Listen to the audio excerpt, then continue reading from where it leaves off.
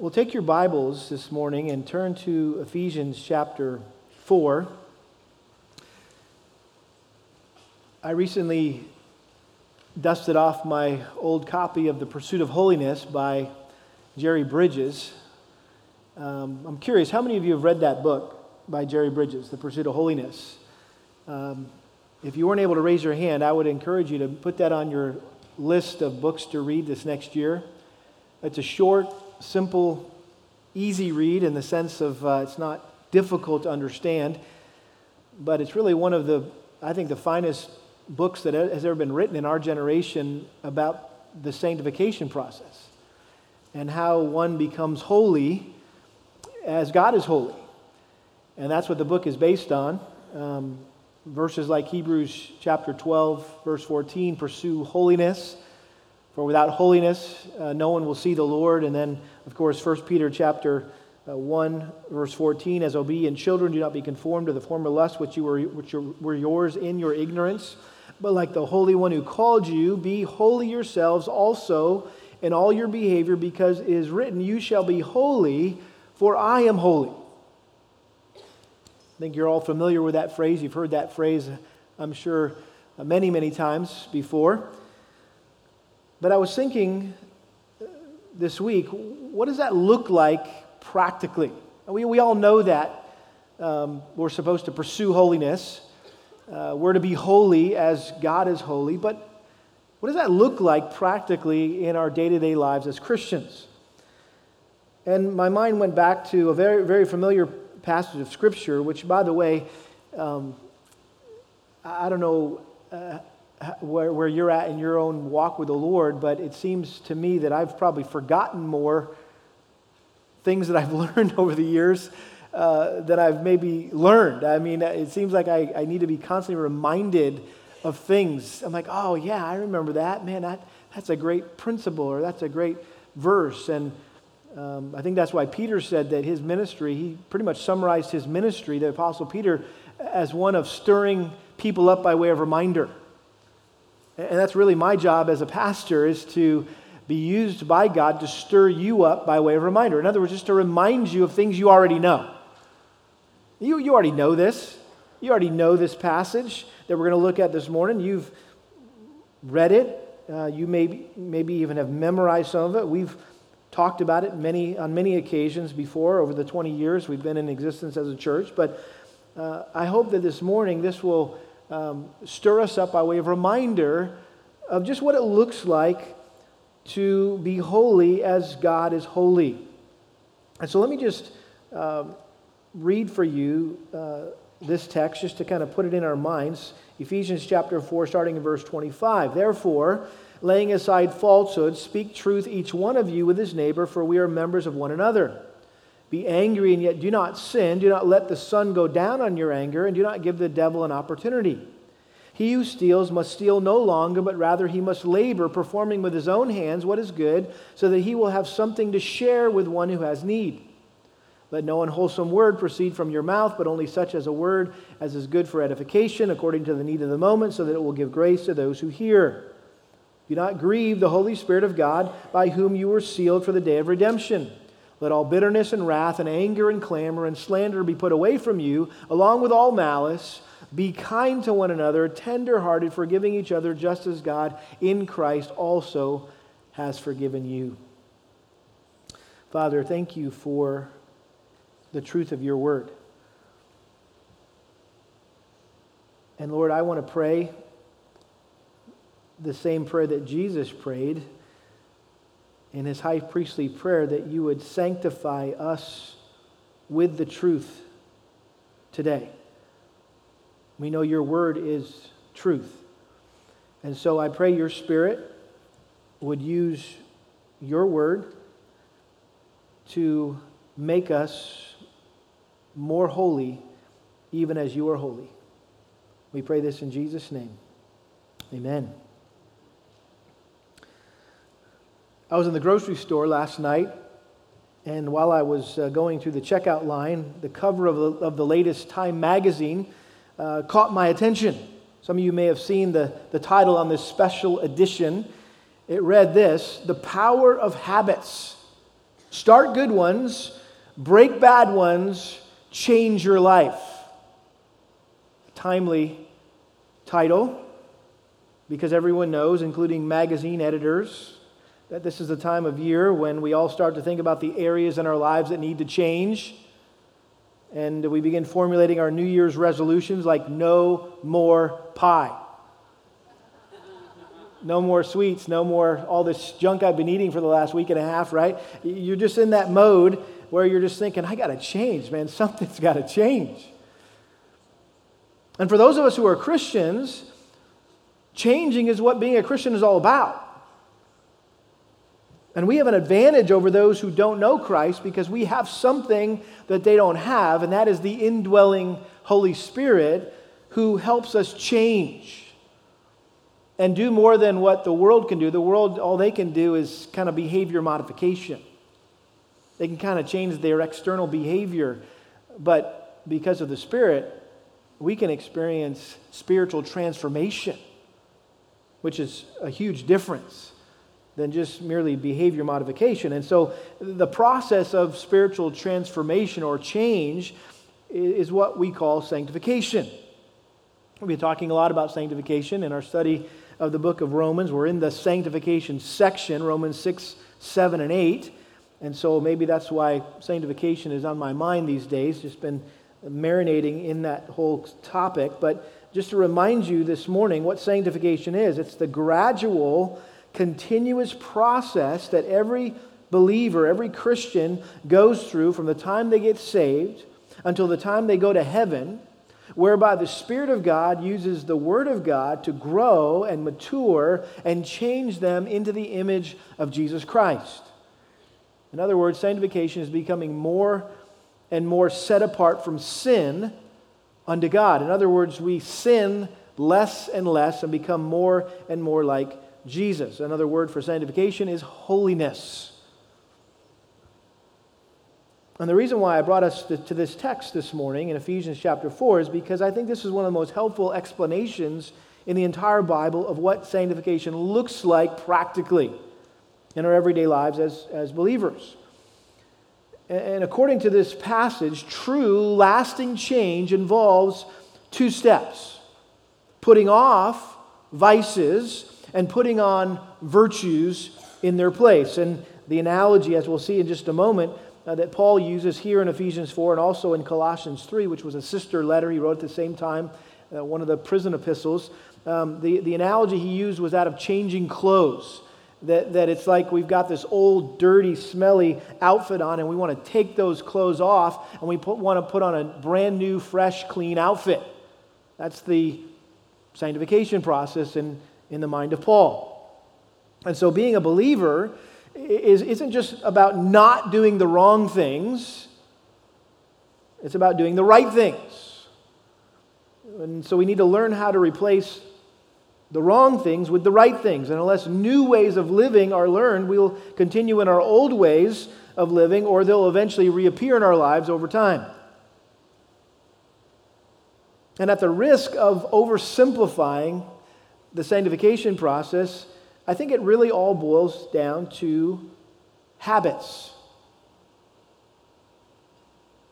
Breaking habits and making habits.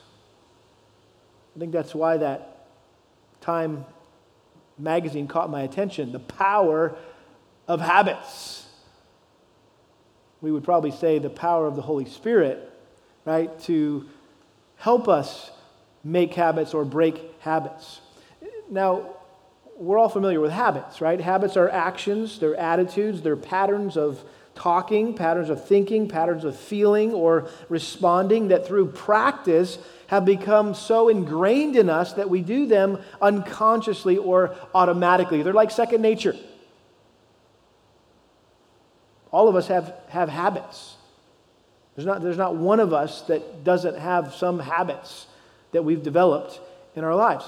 And typically when you think about habits, we think about them in a negative light. Like we think of bad habits, right? Like I've developed some bad habits and I've got to stop that. I've got to quit it.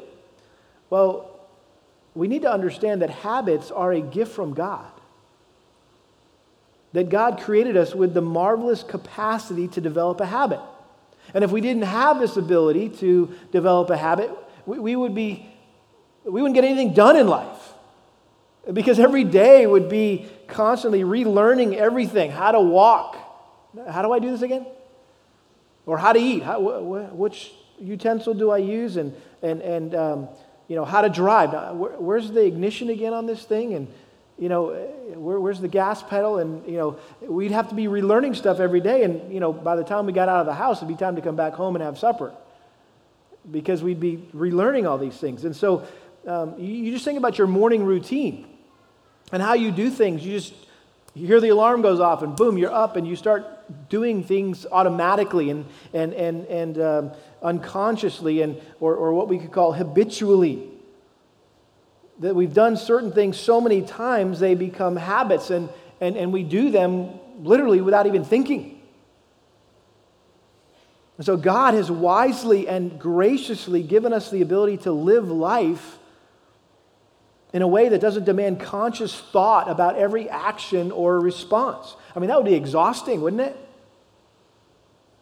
And so it's a great blessing that God has made us this way. But the fact that we're habitual creatures can also work against us at times, can it? Because if we practice certain sins long enough, they become second nature. And before we became Christians, each of us developed a lot of different sinful habit patterns in the way that we act and the way we talk and think and feel and respond. And the reason why you're so good at certain sins is because you've done it so many times, it's become second nature. It's developed into a habit. And so through regular practice, you have trained yourself, we have trained ourselves to sin. 2 Peter chapter 2, verse 14, Peter talks about the false teachers have their hearts trained in greed. In other words, if you tend to be a greedy person, you've developed the habit of being greedy. You've trained yourself to be greedy, or fill in the blank, whatever sin you struggle with, you've developed a habit of that. Now, the good news is when we repent and receive Jesus Christ as our Lord and Savior, thankfully, some of these habits stop immediately. They just go away.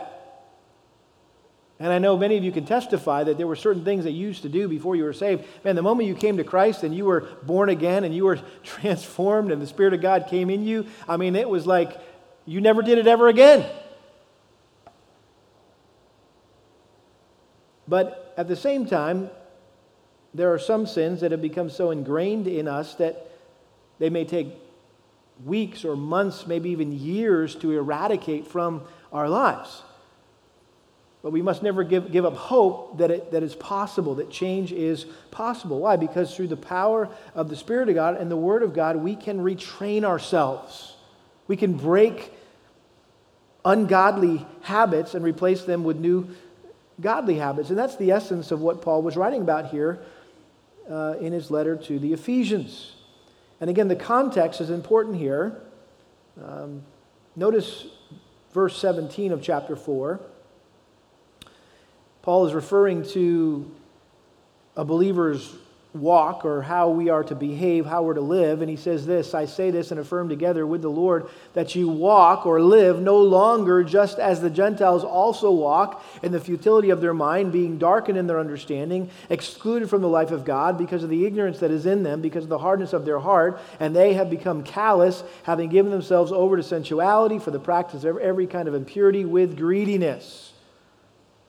So Paul just described non-Christians, unbelievers. In fact, he was describing the Ephesians and us before we were saved.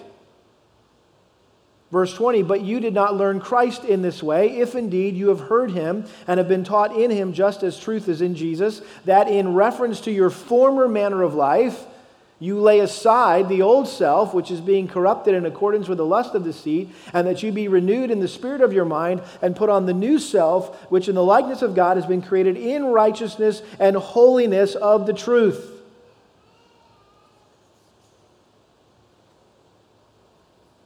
So again, Paul is describing here how the Ephesians and all of us who are Christians have been transformed into new creatures in Christ. We've been given a complete spiritual makeover. We've received Christ. We've repented of our old way of life. We've had our minds renewed. We've been recreated in the likeness of God. And yet, we still struggle with some old sinful habits that seem to have this strong hold on us. And we're going to see this as we continue in our study of Romans in a few weeks, in Romans chapter 7, where the most spiritually mature Christian that we may have ever been exposed to, the Apostle Paul himself, admitted that there were still some sins that he struggled with as a believer. It's not like he became a Christian and all of his sin went away. And so that's what Paul goes on to address here in verses 25 to 32. He gets very specific in exhorting the Ephesians and us to stop living like the old you and start living like the new you. Live like who you are in Christ. Don't live like you used to be when you weren't in Christ. Live like you are in Christ. And so he commanded them here to change 5 specific areas in their lives. I've chosen to call these things exchanges, 5 exchanges that are representative of the kinds of changes that every Christian must make with the help of the Holy Spirit to show that they are a new creature in Christ. Now, we're familiar with the concept of exchange, especially after Christmas, right? That some of you have been exchanging gifts, right? It wasn't the right size, it wasn't the right color, or you still don't know why they gave that to you in the first place, right? But all you know is you have the receipt and you've already gone back to the source to exchange that. And what does that mean? You bring something, with you and you replace it with something else. And so these are 5 exchanges that we see here in this text. And each of these 5 exchanges has 3 elements. There's, first of all, what you're to put off. Number 2, what you're to put on. And number 3, Paul gives a reason why this exchange must take place. And essentially what these are 5 bad, ungodly habits that need to be broken and 5 good, godly habits that need to replace them. That's what we're going to see in this text. And don't forget that word, representative. These are 5 exchanges that are representative of the kinds of changes that every Christian must make with the help of the Holy Spirit to show that we're new creatures in Christ. Hold on to that thought, because we're going to come back to that at the end. So what are these 5 exchanges? Or these 5 bad, ungodly habits that need to be broken, and what are the 5 godly habits that need to replace them? Number 1, telling lies must be replaced or exchanged with telling the truth. Verse 25, therefore, laying aside falsehood. So the old habit to put off is lying or deceiving, which is a characteristic of our old way of life as unbelievers. Back in verse 22, he talks about how we used to be corrupted in accordance with the lust of deceit. And so lying and deceiving takes many forms. It could be shading the truth. It could be exaggerating. It could be cheating. It could be failing to keep promises. It could be betraying a confidence. It could be flattering someone, saying things about them that you really don't mean. Fudging on your income taxes. That's coming up, right? Covering up your sin. Remaining silent when you have necessary information. Maybe saying something in such a way to purposely mislead others. Speaking half-truths. Okay, so these are all different ways that we can lie.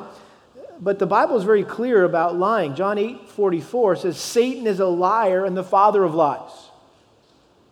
And then Revelation 21:8 talks about the types of people who will not go to heaven. And it says, all liars, their part will be in the lake that burns with fire and brimstone. So, what are we to take from those verses? Well, I think we would all agree that it's possible for Christians to lie at times. We've probably all told a lie or two from time to time, but if lying is the characteristic pattern of your life, then you have reason to question whether or not you're a Christian. Because according to those verses, habitual liars give the indication that their father is the devil and their future is hell. And so Paul says to put off falsehood, lay aside falsehood, and the new habit to put on in its place is to speak truth. And this is a present active imperative, a command, which means we're to do this regularly or habitually. We're to habitually tell the truth. This should be the pattern of our life, to be truth tellers rather than liars. Why? Because unlike Satan, God cannot lie. His word is truth. Jesus Christ is the way, the truth, and the life. The Holy Spirit is referred to as the Spirit of truth, John 16:13, that Jesus promised to send. We have embraced the truth and are being conformed to the truth. Notice verse 21, if indeed you have heard him and have been taught in him just as truth is in Jesus. And then verse 24, he says that we have been created in righteousness and holiness of the truth. Therefore, lay aside falsehood and speak truth. So the fact that we've embraced the truth, we're being conformed to the truth, that means our lives as Christians should be characterized by the truth, by truthfulness. Our words should be completely trustworthy.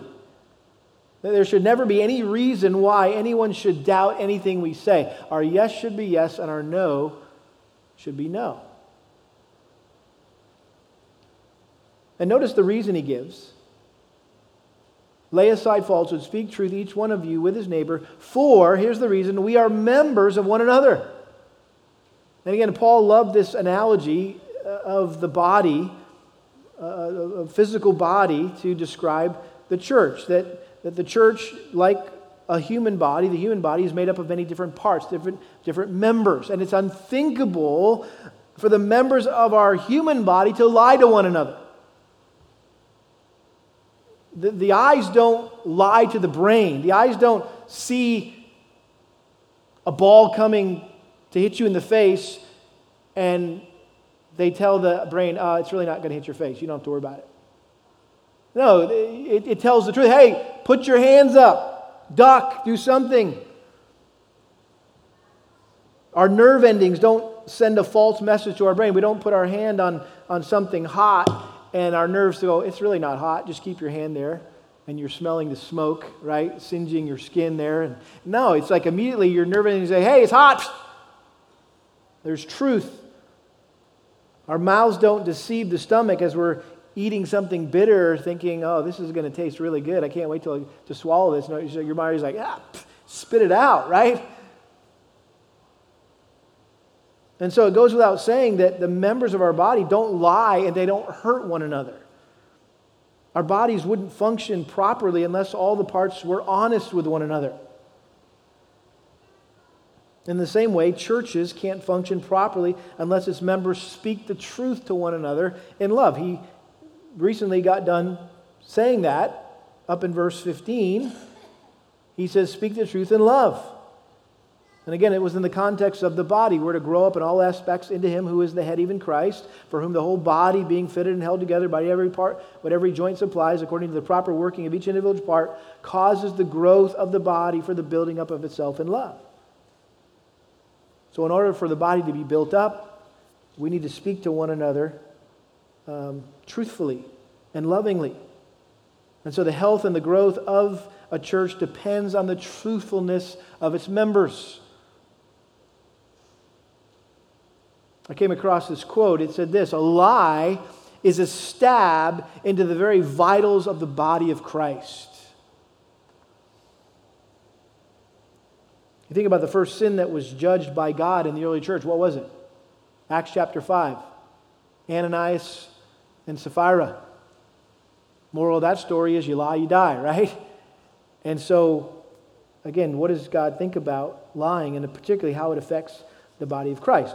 And so we see this first exchange, again, representative of the kind of changes that every Christian must make with the help of the Holy Spirit to show that they're new creatures in Christ. Well, let's look at a second exchange here, and that is unrighteous, unresolved anger must be replaced with righteous, resolved anger. Verse 26, we have, first of all, the old habit to put off. He says, be angry, and yet do not sin. It's a strange command here. Paul's commanding us to be angry but not to sin. So that must mean it's possible to be angry and not sin. So anger in and of itself is not necessarily sinful. The fact that God gets angry means that anger is not always wrong. Psalm 2:12, do homage to the Son, lest he become angry. Psalm 7:11, God is a righteous judge and a God who has indignation every day. So it's okay to be angry as long as we're angry about the same things that God is angry about. Sin, wickedness, evil, injustice, disobedience to His Word. But let's face it, most of the things that we get angry about are motivated by our pride or our jealousy or resentment or hatred over things or wrongs done to us personally. And so we let our selfish, unrighteous anger go unresolved for a long time, hours, days, weeks, months, even years. And I believe that unrighteous anger that's not been properly resolved has ruined more relationships, more marriages, more families, more churches than anything else. Because when a couple or a brother or sister or a mom and a child or a dad and a kid or members of a church fail to keep short accounts with one another, then anger begins to fester for days, again for weeks, maybe even years, and a root of bitterness grows in their hearts toward one another, which hinders and destroys that relationship. And that's why he says here, be angry and yet do not sin. And then here it is, do not let the sun go down on your anger. In other words, you got to the end of the day to make things right. You need to resolve that situation, whatever it is that made you angry, before the day is over. And we've said this before, basic principle of life, never go to bed mad at anyone.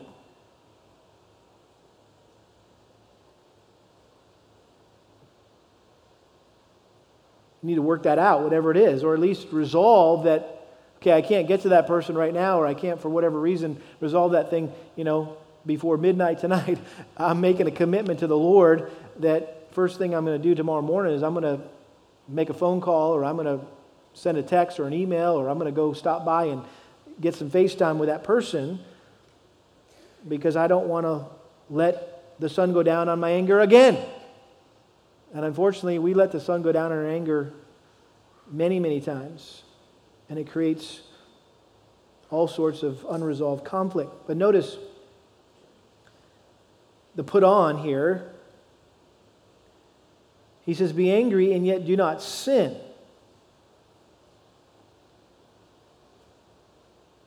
In other words, there's a way to be angry without sinning. This is righteous anger. You say, how do I know if my anger is righteous or unrighteous? Well, ask yourself, what are you angry about?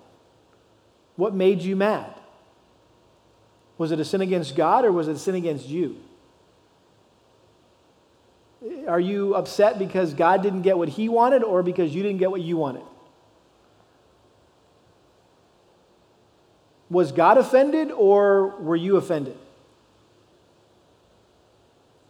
We have examples of legitimate anger. Jesus got mad at hypocrisy. In Mark chapter 3, verse 5, he knew the Pharisees were waiting to see if He would heal a man with a shriveled hand on the Sabbath day, and the Bible says it hacked them off. It made Jesus mad that these guys were just sitting there with their critical, self-righteous, judgmental spirit. Here was a guy who needed help, and they didn't care about that guy. All they wanted to try to trap Jesus. And so He invited the guy up, and it says in anger He healed the guy. And of course we know when Jesus was angry, when He saw His Father's temple turn into a marketplace, and He made a whip and He drove out drove out all the money changers. Paul got mad about the incest being tolerated within the church of Corinth, 1 Corinthians 5. He confronted that situation. He got mad at the false teachers in the Ephesian church, 1 Timothy chapter 1, verse 20. Think about other men in church history. Martin Luther got mad at the heresy in the Catholic Church in his day, and he did something about it. William Wilberforce got angry at slavery, and he labored for many years to have it outlawed. I think the world could use a lot more righteous indignation. I think most of us are far too tolerant and apathetic about sin and compromise. And so we need to learn how to be angry about the right kinds of things and respond in Christ-like ways, Paul-like ways. In other words, being angry but not sinning. And notice the reason he gives here. Why is this so important that we put off sinful anger and learn how to channel righteous anger? He says, verse 27, and do not give the devil an opportunity. Don't let Satan set up a base of operations. Don't give Satan a beachhead or a foothold in your life, because he'll launch all sorts of attacks on your heart and your mind. If you give him an inch, he'll take a mile. And so when we let sinful anger go unresolved, we are deliberately helping Satan defeat us. We make it easier for him to destroy our lives. And so we need to make sure we put off that sinful anger and put on righteous anger, if you will, in its place. Well, there's a third exchange, again, representative of the kinds of changes that every Christian should make with the help of the Holy Spirit. We should exchange stealing with sharing. Notice verse 28. He who steals must steal no longer, but rather he must labor, performing with his own hands what is good, so that he will have something to share with one who has need. And so obviously the old habit to put off is to steal. Steal no longer, he says. To stop taking what is not rightfully yours. And again, like lying, stealing takes many forms. You might think, well, I'm not a thief. I haven't stolen anything. I've never shoplifted. Well, have you paid off your debts that you owe to people? Do you ever steal your employer's time by coming to work late or leaving early or doing things during work hours that are unrelated to your job? How about plagiarism? It's kind of hard in these days when you can copy and paste anything from anywhere and just kind of act like it's yours. Falsifying expense reports. Some of you businessmen that have to give an account every week from your trip, or maybe overcharging for your products or services, not paying employees a fair wage, asking for a water cup at a restaurant and filling it with soda. I mean, come on, those are some things that some people justify in their minds as okay. 1 Corinthians 6:10 says, thieves shall not inherit the kingdom of God. Again, if you are a habitual thief, if stealing characterizes your life, that's an indication that you're not a Christian and you're on your way to hell. That's what it means when he says, doing this, you'll not inherit the kingdom of heaven. It's not that you stole something one time when you were, 8 years old, and that means you're going to hell. Or you told a lie once. That means you're going to hell. And that's not what it's talking about. It's like this is talking about the characteristic pattern of your life, which demonstrates whether or not you're saved. By the fruit, right, you'll know who's saved and who's not. So what's the opposite, if you will, of stealing? Well, it's working. Notice he says, he who steals must steal no longer, but rather he must labor. And the word there for work literally means to grow weary and sweat. This is talking about hard manual labor.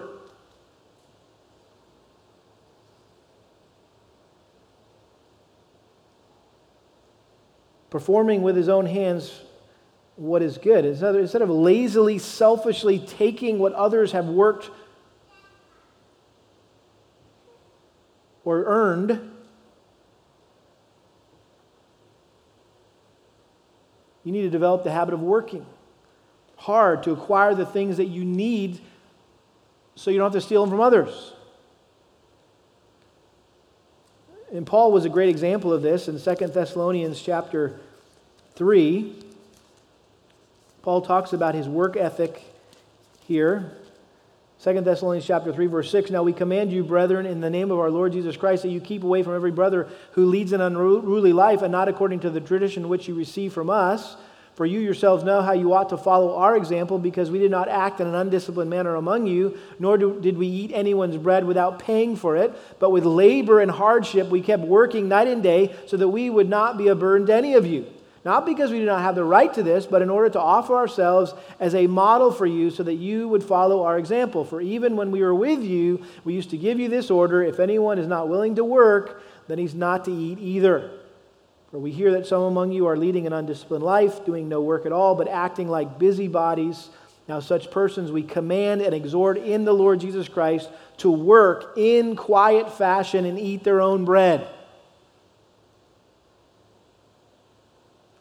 What a great example Paul was.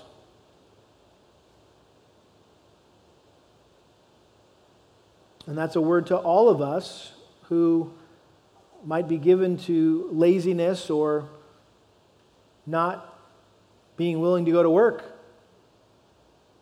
But we're living off somebody else or mooching off the system or something when we have the ability to work. Granted, there's some people that don't have the ability to work for some reason, but if you have the ability to work, then you should work.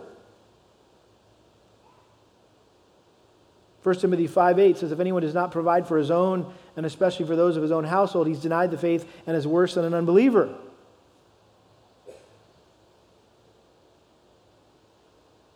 And so we need to stop stealing and start working.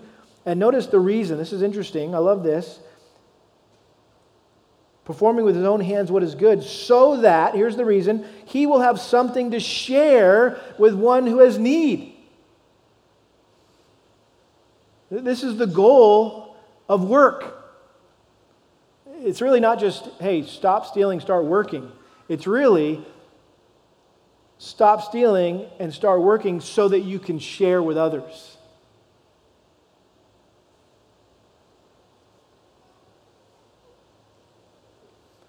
In other words, what Paul is advocating here is that we shouldn't just work to earn a living for ourselves and our family, but also to have enough left over so that we can help others who may be less fortunate than we are. I mean, this is a radical, revolutionary concept of work. Why? Because most people, I think, view work as a means to provide for their needs and the needs of their family, period. And so as their income increases, their standard of living increases, and they have, a bigger house, a nicer car, a newer boat, or better vacation. That's just kind of the way, at least the American culture tends to go. But as those of us who've been transformed by Christ, we should choose a standard of living that allows us not only to meet our own needs, but also the needs of others. In other words, if you've chosen a standard of living where you're just eking it out every month and that's all you got, and there's nothing left for anybody else, then maybe you've chosen too high a standard of living.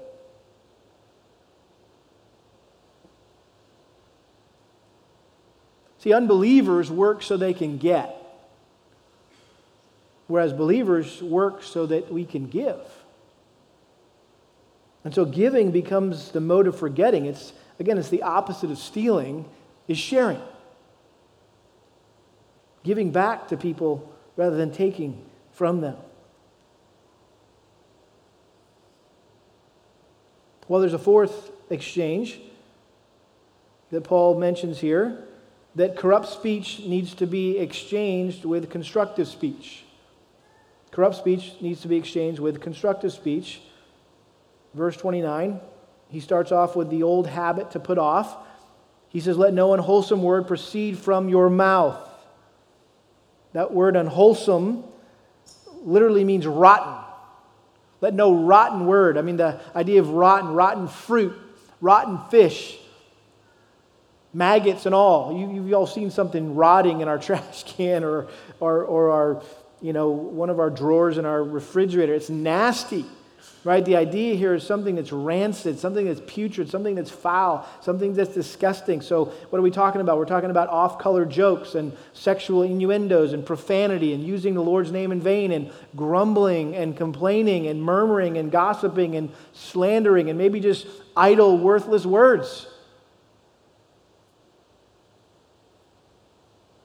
I think all these fall under the category of unwholesome words. Notice in the next chapter, chapter 5, verses 3 and 4, Paul says specifically, "But immorality or any impurity or greed must not even be named among you, as is proper among saints, and there must be no filthiness and silly talk or coarse jesting, which are not fitting, but rather giving of thanks." Whenever I read that verse, I'm transported back into the locker room in high school. That's pretty much describes what was going on in the locker room when we were getting ready for PE class or, the game, getting suited up. That's the kind of stuff that was happening. And if these are the kinds of things that spew out of your mouth, again, that means that's the kind of stuff that's in your heart. Matthew 12:34, our mouth speaks out of that which fills the heart. And so we're to put off that old habit of unwholesome speech, and in its place, the new habit to put on, he says, is this: "But only such a word as is good for edification according to the need of the moment, so that it will give grace to those who hear." In other words, the only thing that should come out of our mouths are things that build up people rather than tear down people. You see, how do I determine whether or not what I have to say is constructive or not? I know it's not corrupt per se, but is it constructive? Well, ask yourself a few questions. Number one, is it helpful? Will this be helpful for me to say what I'm about to say? Number two, is it necessary? Is it really necessary? Does it need to be said? And then thirdly, is it gracious? Is it gracious? Is it how you would want to be spoken to? Is it how you would want to be spoken about? Is it gracious? Colossians 4:6, "Let your speech always be with grace," or gracious, "seasoned as it were with salt, so that you may know how you should respond to each person." You've heard me say it before, and I'll make an exception because we taught our kids here in our house growing up, never to say the word "shut up." But I think it's appropriate in this case. What Paul was saying, if it doesn't build up, then shut up. If it doesn't build up, then shut up. Stop talking. Why? Notice the reason. Verse 30, "Do not grieve the Holy Spirit of God, by whom you were sealed for the day of redemption." What does it mean to grieve the Holy Spirit of God? It means to sadden him or cause him pain or grief. And I think gossip and slander and grumbling and complaining and off-color jokes and profanity and using the Lord's name in vain, all those things grieve the Holy Spirit. And why would we want to do anything to cause the Holy Spirit grief and sorrow after all He's done for us and continues to do for us? Notice it says, "Who has sealed," or by whom you were sealed for the day of redemption.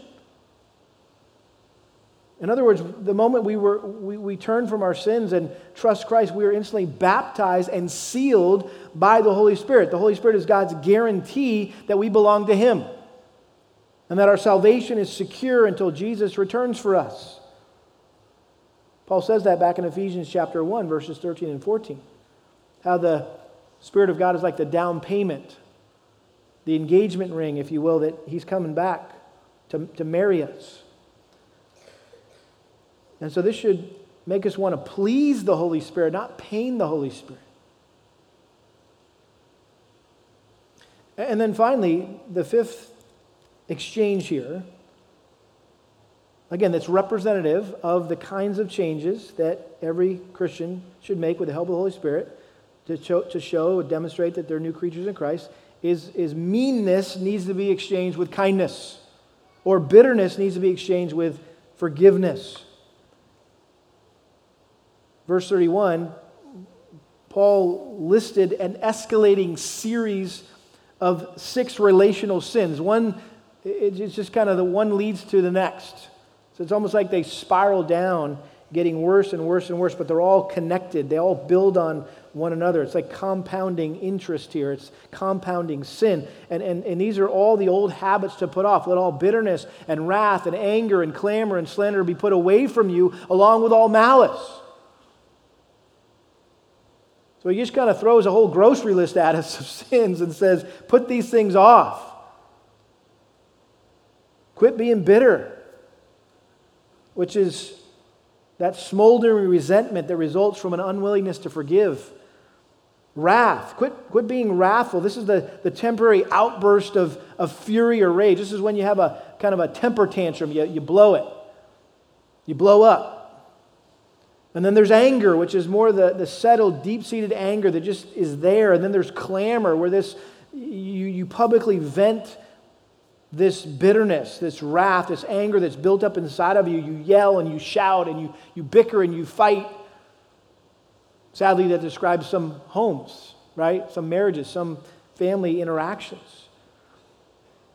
And then there's slander, that's not fighting with your fists, that's fighting with your words, fighting with your mouths, where you speak evil of someone with the intent of making them look bad. You want to ruin their reputation. You want other people to think bad about them, or to think the worst about them.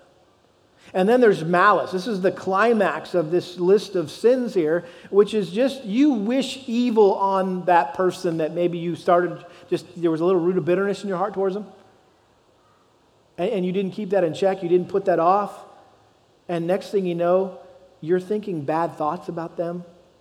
You're wanting bad things to happen to them. It's just you're malicious. And again, all these sins end up destroying relationships, and that's why Paul said to get rid of them. And what is the opposite of these? What should we put on in their place? And so Paul went on to list 3 virtues to replace these 6 vices. And these 3 virtues build and maintain relationships. And these are the exact opposite of the sins in verse 31. First of all, he says to be what? Verse 32, be kind to one another. In other words, you have an unselfish concern for the welfare of others. You go out of your way to help other people, even if it requires great sacrifice on your part. You're kind. It's the opposite of being mean. You're kind. And then notice he says, tender-hearted. In other words, you're compassionate, you're sympathetic, you're empathetic towards others. You are willing to bear their burdens. You're tender-hearted. In other words, you're not hard-hearted towards them. And then maybe the most important one here, he says, be kind to one another, tender-hearted, here it is, forgiving each other, just as God in Christ also has forgiven you. So there needs to be a readiness to pardon sins and offenses that are committed against us. We need to overlook personal wrongs done to us, either intentionally or even unintentionally. In other words, we shouldn't harbor any desire for revenge or retaliation. We should freely forgive others' faults and failings. I think it's good for us to be reminded this morning that forgiveness is a promise. That when you tell someone that you forgive them, you are promising 3 things. First of all, you're promising to never bring it up to them again. Secondly, you're promising to never bring it up to anyone else again. And number 3, you promise to never bring it up in your own mind again. In other words, you promise you're not going to hold it against them. And I think, sadly, we settle for the world's cop-out or the world's excuse or counterfeit for forgiveness. It's called apologizing. I think that's the world's lame substitute for forgiveness. Because why? When you apologize, you're simply telling someone how you feel. Like, oh, I apologize. Or I'm sorry. Well, you've just told them how you feel. You haven't asked them to do anything, so they really can't do anything. And so consequently, it doesn't achieve the same results as when you say, I'm sorry, would you please forgive me? Now you've not only just told them how you feel, and you are sorry, but now would you forgive me? Would you promise to not bring this up again? Would you promise to not bring this up to anyone else again, or to let your mind dwell on this again? There's a transaction that takes place. And so seeking forgiveness and granting forgiveness, I think, is the only way to maintain relationships between imperfect people. But if you just go around through life saying, oh, I'm sorry, oh, I'm sorry, I'm sorry, well, a bunch of people are going to start thinking you are sorry for the way you treat them. Instead of owning it and saying, hey, I'm sorry, would you please forgive me? And notice the reason here. This is important. Again, you've heard this before, but it's good to be stirred up by way of reminder. He says, be kind to one another, tenderhearted, forgiving each other, just as God in Christ also has forgiven you. In other words, forgive others like God has forgiven you. The next verse, chapter 5, verse 1, therefore be imitators of God. How does God forgive us? Even while we're still sinning, in His mercy, in His grace, God forgave us even though we didn't deserve it. And since He has been so kind and tenderhearted towards us, He expects us to be kind and tenderhearted toward others. And since He has forgiven us so graciously and generously for the sins we've committed against Him, He expects us to graciously and generously forgive other people for the sins they commit against us. And when we do that, we show that we have tasted the kindness of God ourselves. 1 Peter 2:3, and we prove that we are one of His forgiven children. Listen, if you have a hard time forgiving other people, you should question whether or not you've been forgiven. Are you really a child of God who's experienced the kindness of God in your life? Because if you have, then you should understand forgiveness better than anyone. There's nothing more unchristian than an unforgiving spirit. And if you refuse to forgive others, then you clearly show that you've not been forgiven yourself. If you take issue with that, read Matthew 18, verses 21 through 35, the story of the unforgiving slave, and what Jesus said about the slave that was forgiven a little bit, or excuse me, he was forgiven a lot, and then he wouldn't forgive a little bit. What God thought of that. And so again, here we have 5 exchanges that are, again, note the word, representative of the kinds of changes that every Christian must make with the hope of the Holy Spirit to show that we're a new creature in Christ. Now, as we've gone through these 5 exchanges, you may have thought, well, I honestly, by the grace of God, I habitually tell the truth, and I work hard at resolving conflict before the day ends, and I'm not in the habit of stealing. I work hard, and I'm always looking for opportunities to give and to share, and God's been gracious in that He kind of helped me learn how to control my tongue, and sure, I slip from time to time, but generally speaking, I think the Lord is honored. The Spirit's not grieved, and I'm working on dealing with the bitterness and anger in my heart, and I'm striving to be kind and tenderhearted and forgiving others just the way God has forgiven me, and I really don't struggle with forgiving other people. It comes easy in the sense that I know that I'm done way worse things to God, and He's forgiven me than this person will ever do to me, and so of course I'll forgive you. And so you may have not necessarily seen yourself exposed in this passage, but maybe these aren't your sins. Maybe these aren't your bad habits. Again, these are representative of the kinds of changes that we must make with the help of the Holy Spirit. And so maybe you need to come up with your own list of exchanges.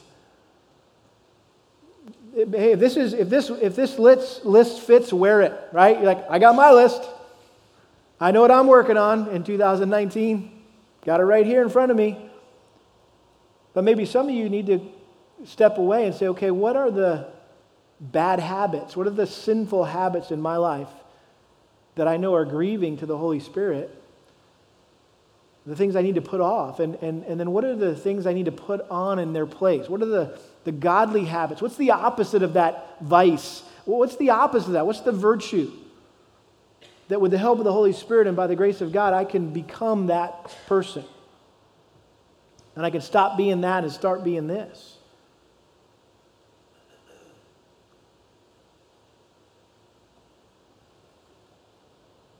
And so you've heard me talk about a 5 most wanted list. And this is the time of year I typically revise mine. Those of you guys that I meet with from time to time, you know we've talked about your 5 most wanted list. What are the 5 biggest sins in your life? If you could ask God to change 5 things in your life, what would they be? Typically, I hate this about my life, I hate this about my life, I hate this. It's typically the sin in our life, right? So 5 most wanted list. And let me try to make this as simple and practical as possible.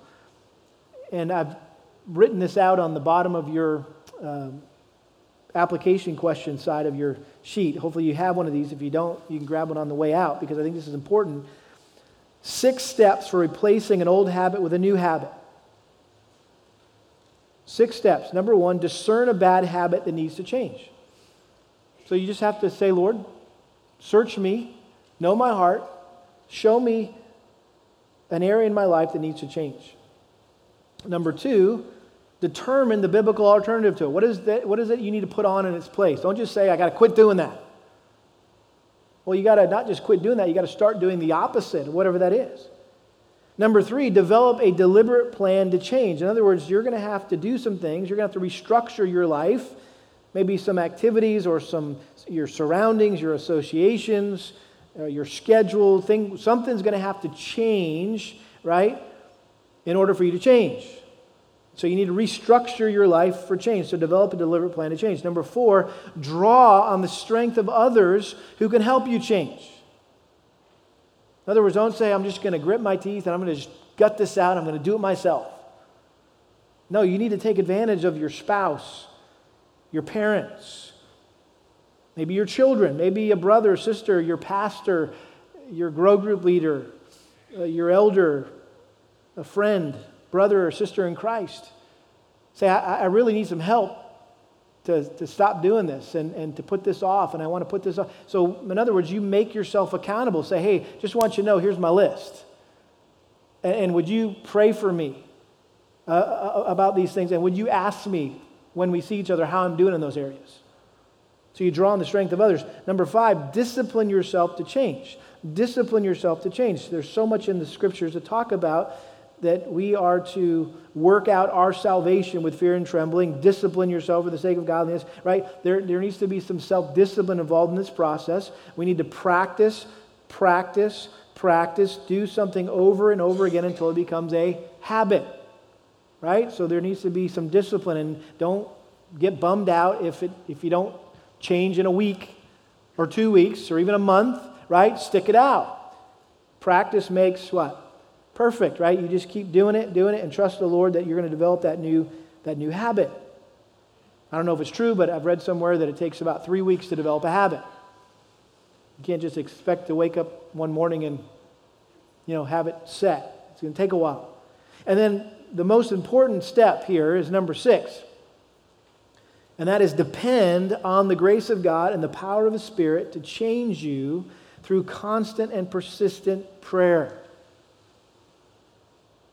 Depend on the grace of God and the power of the Spirit to change you through constant and persistent prayer. In other words, take your list, your 5 most wanted list, your sin list, your change list, however you want to describe it, your exchange list, and turn it into a prayer list. Keep it in the front of your Bible, and when you have your quiet time, just pull it out and pray through those 5 things. And you could pray through them in 30 seconds. or you could pray through them in 30 minutes. It depends on how much time you have, but I'm sure you could, kind of zip right through that thing really quickly. And Lord, pray for this, this, and this. Help me change in this, and this. Help me to stop doing this. Help me to be this. Or like I said, you could take your whole quiet time. Spend an hour praying about those 5 things in your life. What are we talking about? We're talking about pursuing holiness. We're talking about being holy as God is holy. What does that look like practically? Well, it just means taking on sin in our lives. Just figuring out what those sins are, those stubborn sins that are hindering our sanctification, if you will, and taking them on through something very deliberate, something very intentional, and applying all the resources that we have available to us through the Scriptures, through the Holy Spirit, through the body of Christ. Right? We have His holy word. We have His Holy Spirit. We have His holy church. He gave us all these things to help us be holy, like He is holy. Let's pray. Father, we're thankful for how practical Paul got in this letter to just be very specific about some common sins that every one of us struggles with. And I pray, Lord, that we would be as deliberate, as intentional, as specific in our own lives, Lord, as we consider this new year and consider the areas that we want to grow and change to become more like Christ. Lord, that we wouldn't be passive about our sanctification, but we would be aggressive about it. And but at the same time, Lord, we would be dependent on your Spirit and your grace to help us change and grow to become who you want us to be. And so, Lord, there's some balance out there. There's a sweet spot somewhere there between discipline and dependence, dependent discipline. Lord, would you help us to walk in that this year, and that we would see some great growth and greater conformity to Christ for your glory, for your honor, we pray. In Jesus' name, amen.